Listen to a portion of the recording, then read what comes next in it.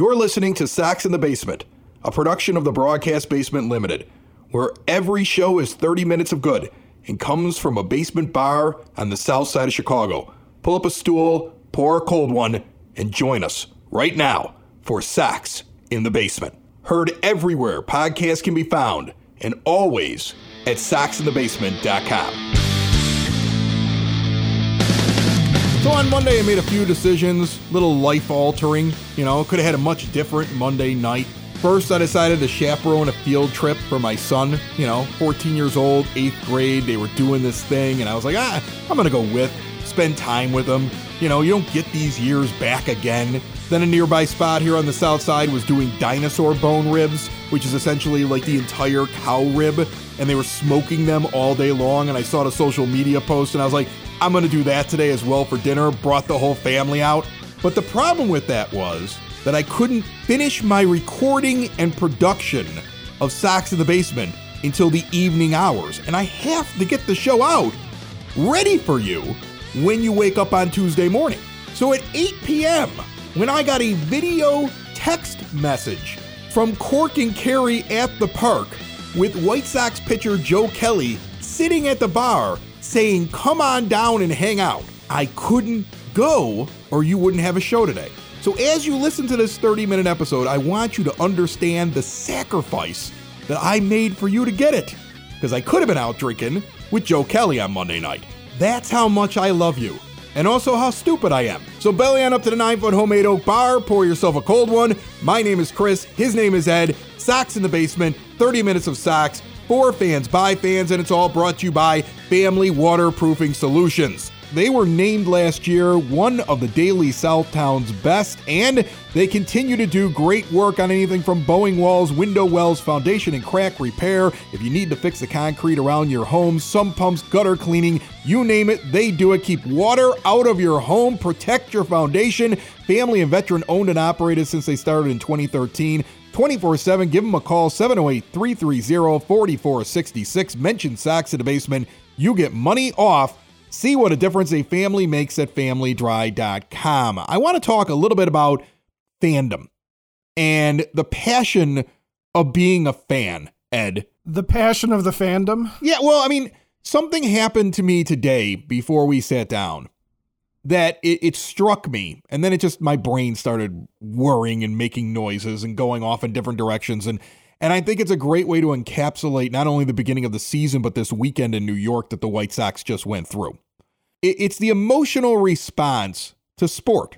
You will have people that will sit there and tell you it's all just numbers, that there's no such thing as momentum, that emotion means nothing, that they want to be robotic and they want to tell you that those things don't matter. And it does matter. And I think if you're a fan, that's why you get angry when you see ridiculous lineups and your manager doing negative things that very likely cause some losses early on this season. He has had a negative impact on his team.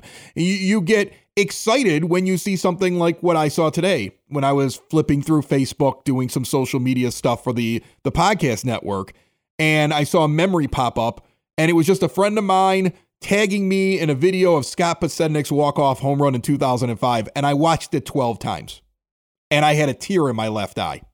And I had that tingle feeling, and it was so long ago, but I can remember everything that was going on at that moment, where I was standing, who I was with, who I hugged, in what order I hugged them in, how I felt afterwards, everything.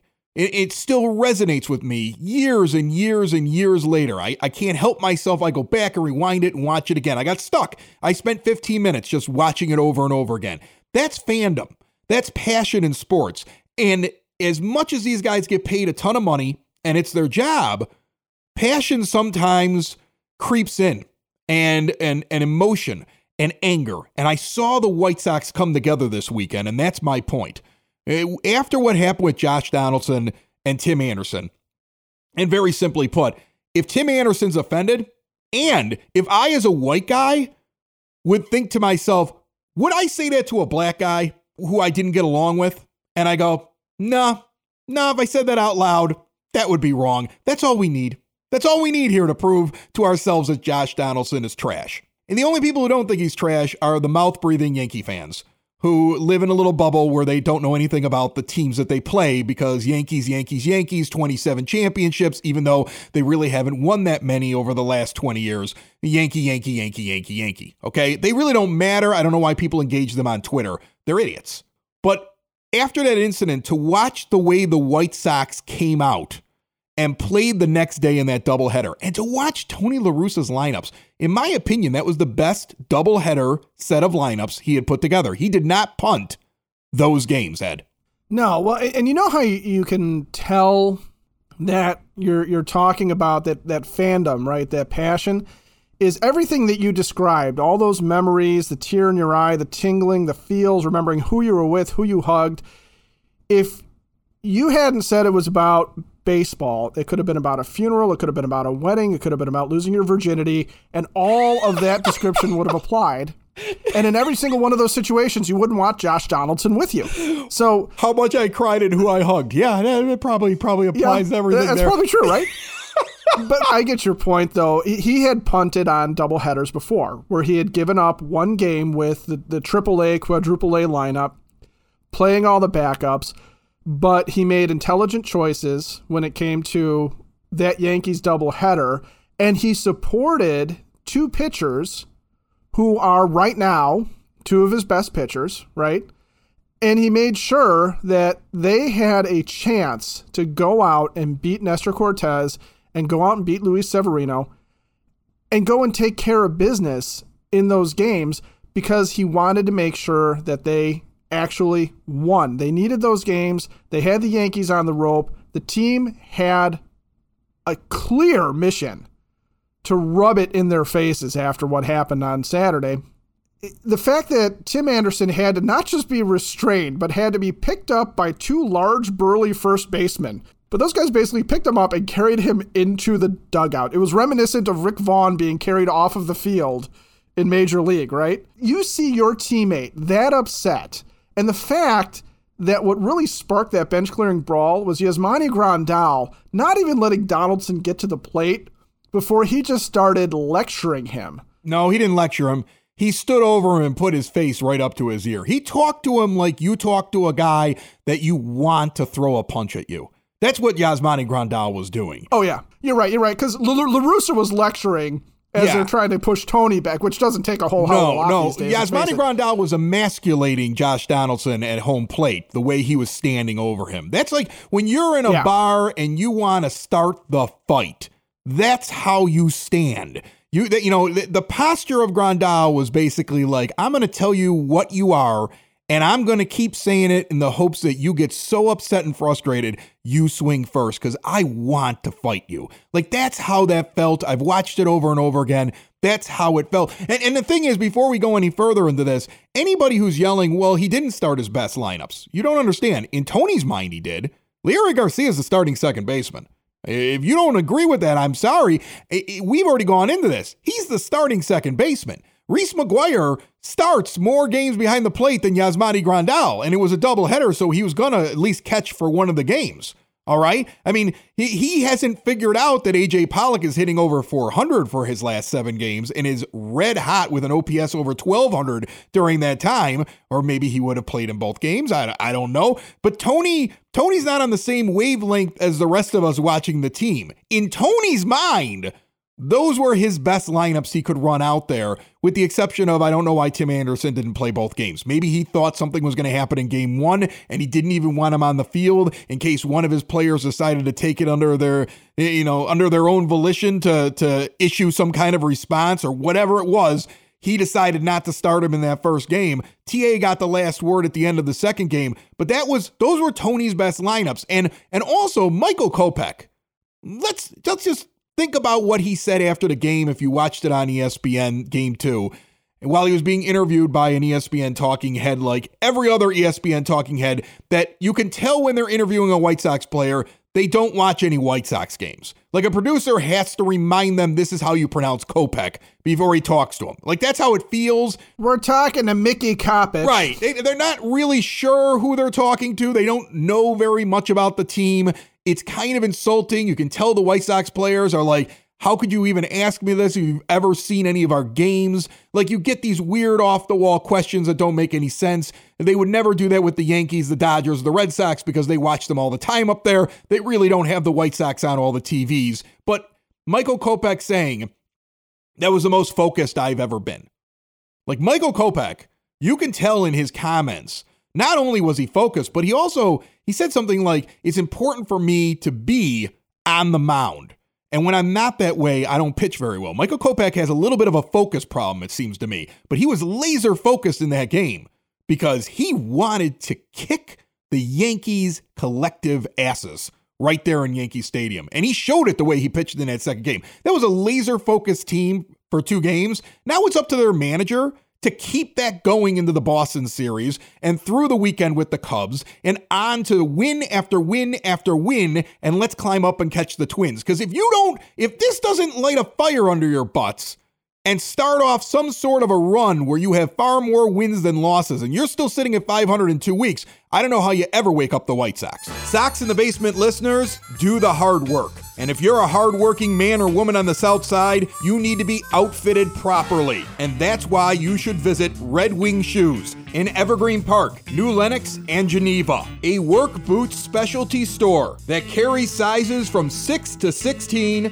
and feet as wide as 4E. A 115-year-old company that came out of Red Wing, Minnesota. And one of its largest stores in the entire Midwest is in Evergreen Park, Illinois, ever since 1976. When you're on your feet, the footwear is everything. So why not get an expert fitting? They warranty, repair, and offer free conditioning with laces. And they also carry Carhartt work clothing as well. Located at 3347 West 95th Street in Evergreen Park, Illinois, at 208 East Maple Street on Route 30 in New Lenox, or at 1749 South Randall Road in Geneva. Visit them today. You work hard. You've earned it. Red Wing Shoes.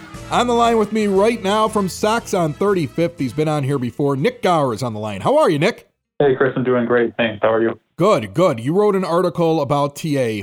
I thought it was perfect.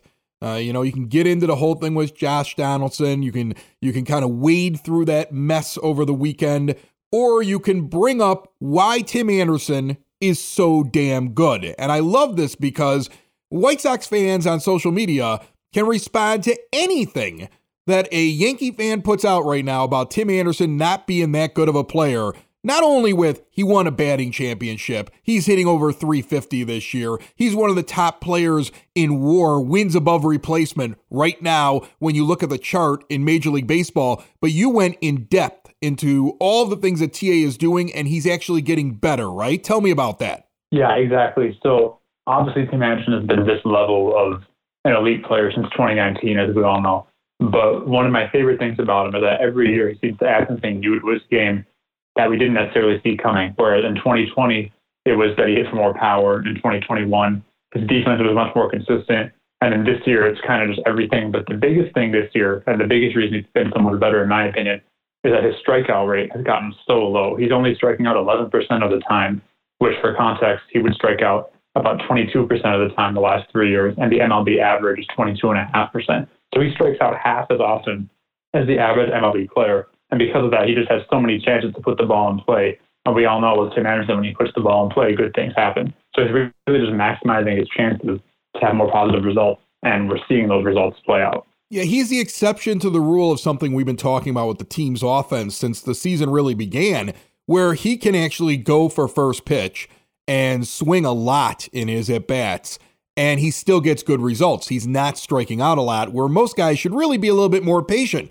And when we see patience, we've seen a lot of players who struggled early on, now that they're employing a little bit of patience at the plate, starting to come out of the funk that caused a lot of the problems for the White Sox offense early on. But Tim doesn't seem to need to worry about that, does he? No, Anderson and Robert, I would say, are the two players on the White Sox where you let them do whatever they want in terms of approach. If they want to swing first pitch, you let them. If they end up, grounding out on the first pitch every now and then, that's something you live with because it's worth it in the long run. Because more often than not, they're doing damage early in counts, and you want them to be aggressive like that. And with Anderson in particular, I think this past week was interesting for him because he took 3 walks this week, which for him is, quite a lot.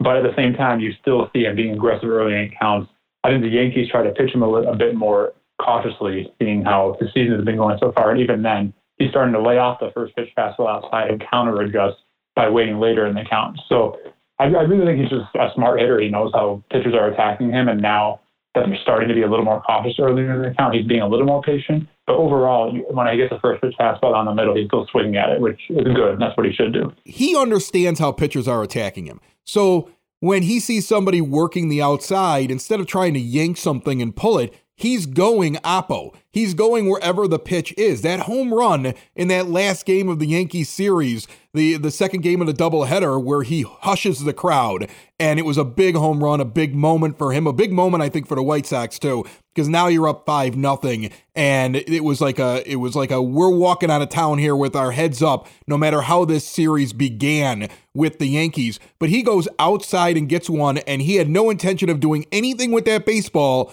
except hitting it towards right field as hard as he could.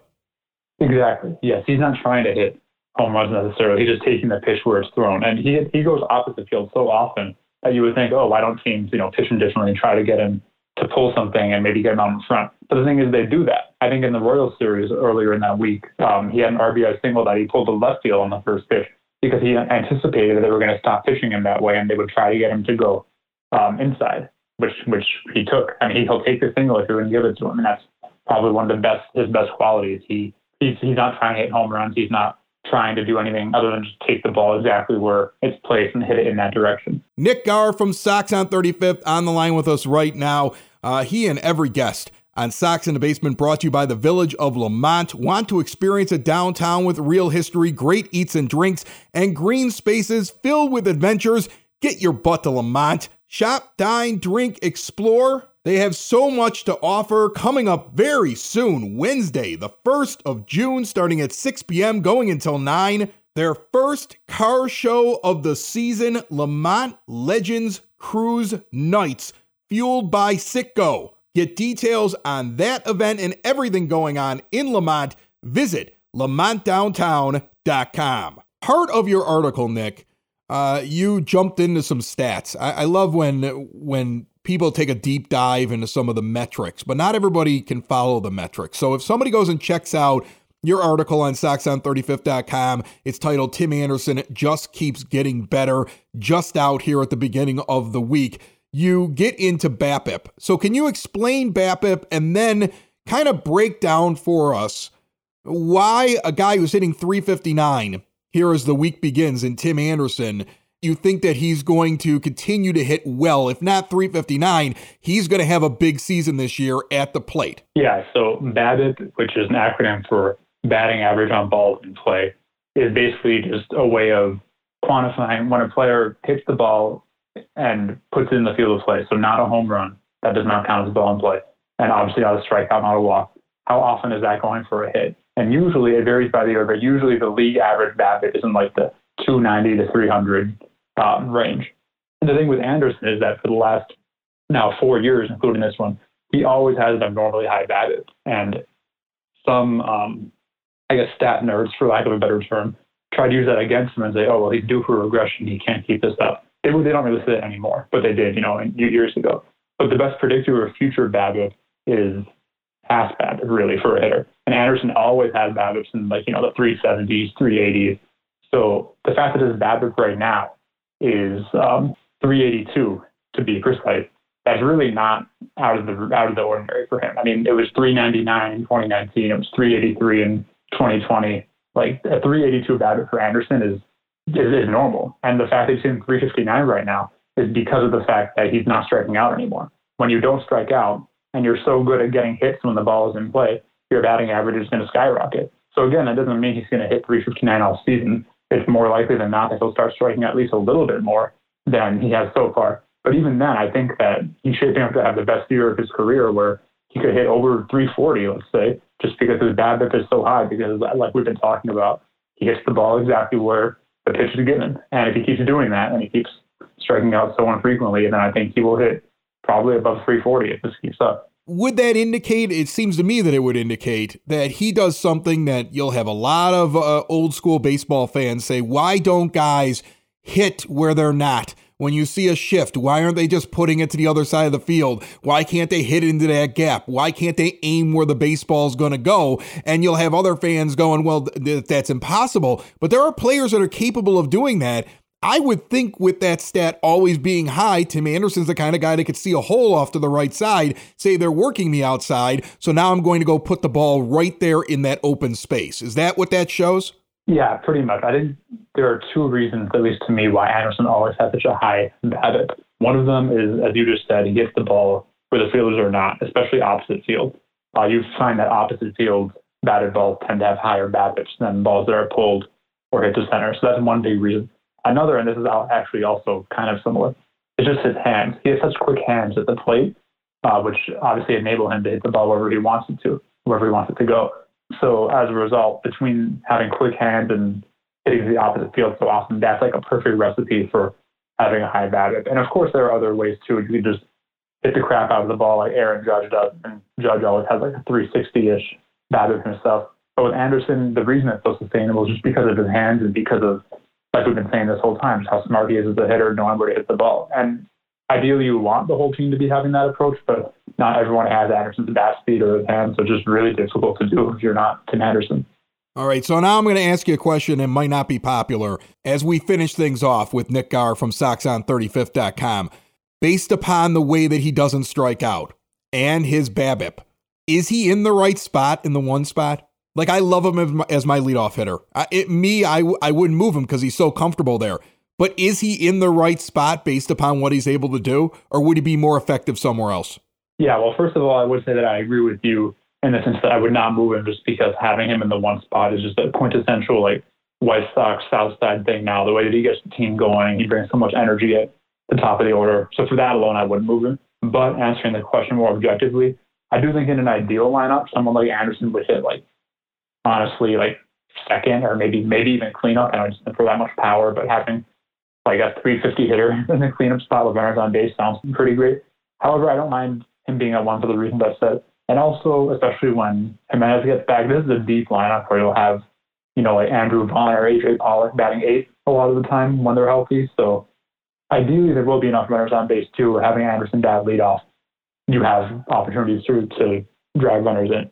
However, overall, I definitely am of the belief that you should give your best hitters the most plate appearances. So having some combination of, Anderson, Robert, et cetera, 1-2 or 1-2-3 is ideal. So I don't really have a problem with how they do it. All right. Nick Garr writes for SoxOn35th.com. Check out his latest article explaining how Tim Anderson continues to find new ways to get better. We touched on some of the article. There's more in there. It's good stuff. So check it out. Keep up the good work, Nick, and maybe eventually some of this actual fact about how good Tim Anderson is will make its way into Yankee fans' minds, even. People that just don't seem to even know who he is, based upon what I saw on social media. Like, who's this guy? He's not that good. It's like they don't know, no matter how many walk-off home runs and big hits he gets against them. That was the craziest part to me. Like, the people that are coming after him for his on-the-field play, it's just like you're kind of telling on yourself that you just don't know baseball at that point.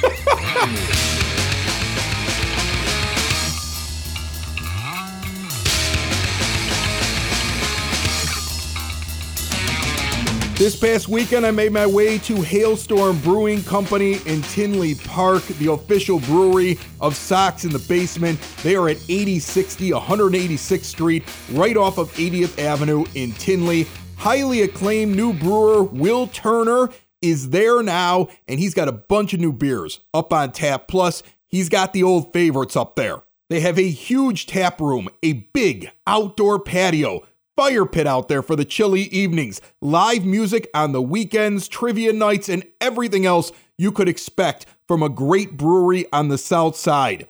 Couple of new ones out this summer. Their Big Beautiful Wheat, their Strawberry Summer. I tried the Primo Mexican Lager. That's the kind of beer you get on a hot summer day, man. Follow them on Facebook. Look them up at Hailstorm Brewing Company and get more information at hailstormbrewing.com.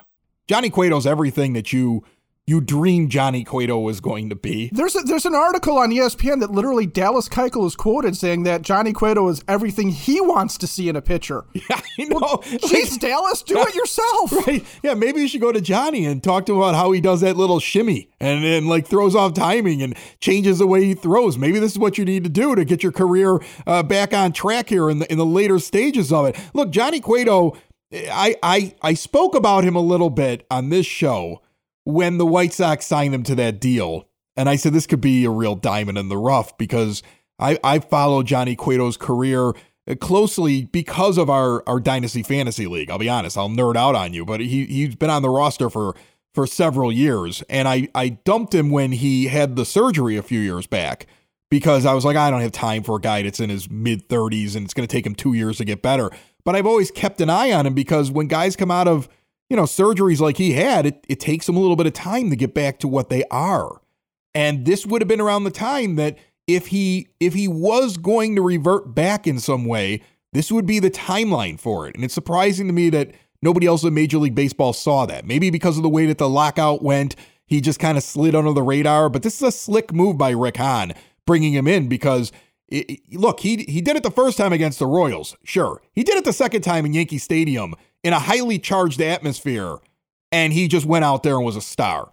If you're going to get that from Johnny Cueto as the year goes on, I now just sit back and say, put together a good lineup, let players play, get AJ Pollock in there when he's red hot, don't rest him at all, find where everybody should be lined up, and let's go win some baseball games because you have enough pitching and you have the right players. Just use it correctly. That's all I want you to do. I also am on kind of a when does Larry Garcia get traded watch. I believe that now, Ed. I've decided that Rick Hahn at some point is going to just be like, oh yeah, I do. I think Rick Hahn at some point is going to do like the Billy Beane thing where he finds a deal that includes Garcia. Like this is a multiplayer deal and he takes away Tony's favorite toy. And in return, he's got a new plan for second base. Because it's got to drive him nuts. He was batting in the 2-hole. Like I said, in Tony's mind, those are the best two lineups that he could possibly send out there in that doubleheader. He wanted to win those games. He was angry. You saw him after the game with the T.A. Donaldson thing. He was angry. Oh, yeah. He is. That was as mad as I've ever seen him. That's old man anger right there. Okay? That's old man anger. Whenever you see an old man that's angry, they're fuming, they're angry, and they're also angry that they're not young enough to go over there and start a fist fight themselves. And they're like, man, back in my day, I'd take a chair to Josh Donaldson. Like, that's how he feels right now. Like, he's just angry. And in his most angry state, trying to win both games, he bats Larry Garcia second. Okay, so it's a crutch. Well, yeah. The guy's not only hitting in the 190s right now, but over the last 7 games, he's hitting worse than that. He's hitting 180 over his last 7. Like, he's not even on a hot streak. He's not even showing signs of life. He is what he is, and he bats him second in that game. So you can tell Tony wanted to win, and Tony still continues to misevaluate that player, who would be a nice utility player on any contending team if he was used sparingly as a guy that fills in, not a guy who plays 7 days a week. Okay? And so I think that at some point, Rick Hahn's going to have to take the crutch away. Because there's no way Rick Hahn wants to see him butcher second base defensively and get batted in some weird part of the lineup in game 3 of a series in the postseason. That's Rick Hahn's nightmare right now. How many times do I have to watch Larry? I mean, it happened in that game, okay? You had Moncada do that bunt where he ends up on second base because of the shift, right? Which was awesome. Right. You got momentum. You're ready to take him. And who comes up? Larry. Okay? That inning where Tim Anderson hits the home run in game 2 and they break it all open. They had to do it in spite of Lurie. Now, it was a hard hit ball, but this is just the way that he hits. He's just not that guy. He's not that guy in that big situation. I mean, yes, he hit a home run in the postseason. Contractually, his spot in the lineup comes up every time they have runners in scoring position and 2 outs. He's always there. Have you noticed that? He's hitting second, but then all of a sudden it'll be the 6th place hitter, and there's Larry because they have runners at first and second and 2 outs. They just changed the rules. It's like it feels like he's always up. Him and Reese McGuire, they always seem like they're up in big situations. Like when Reese McGuire got that hit in game 2 in Yankee Stadium, I was to bring him to shock. double digits in total bases for the year. Right. By the way, he came up and I was looking at it. And I was like, oh my gosh, he's already got 2 hits in this game. He's not getting a 3rd hit. This would be Reese McGuire's greatest game ever, and then he did it. And I was like, that's it. That's it. End it right here. Don't send him out there anymore. He's never going to do better than this. It's like how they didn't send Sebi Zavala down last year after the multi-home run game. Right. That was the peak. He's a cult hero. Trade him. Yeah. Look, it was cute. Remember, like Paul Konerko after 2005 was going into a contract year, and he gives the baseball to Jerry Reinsdorf. And Jerry's like, I'm paying that young man whatever he wants to. Like, he was keeping Paulie forever, right? Just the adrenaline, the emotion. But Paul Konerko was a good player. Larry Garcia had a home run in a playoff series that you lost, where the rest of the team scored a bunch of runs too, and he got 3 years and $16 million to be your starting second baseman and jack of all trades that plays 7 days a week. How would the Dodgers feel about, say, Larry and Dallas Keuchel for Gavin Lux? Can we play a little fantasy baseball and make them feel like that's worth something? No, somehow? They're not going to do that. They're not going to do it. Now you're throwing in Dallas too? You'd be, you know what you would be? You'd be the devil if you could pull that off. Okay? Only the devil. The devil could be the only one that pulls it off because God would feel bad if he did it. All right? So right. You're right. Only the devil could pull that trade off. If Rick Hahn pulls that trade off, he's the devil. Only the Sith speak in such absolutes. Socks in the basement. Socks in the basement. Socks in the basement. Socks in the Basement. Heard everywhere podcasts can be found and always on socksinthebasement.com.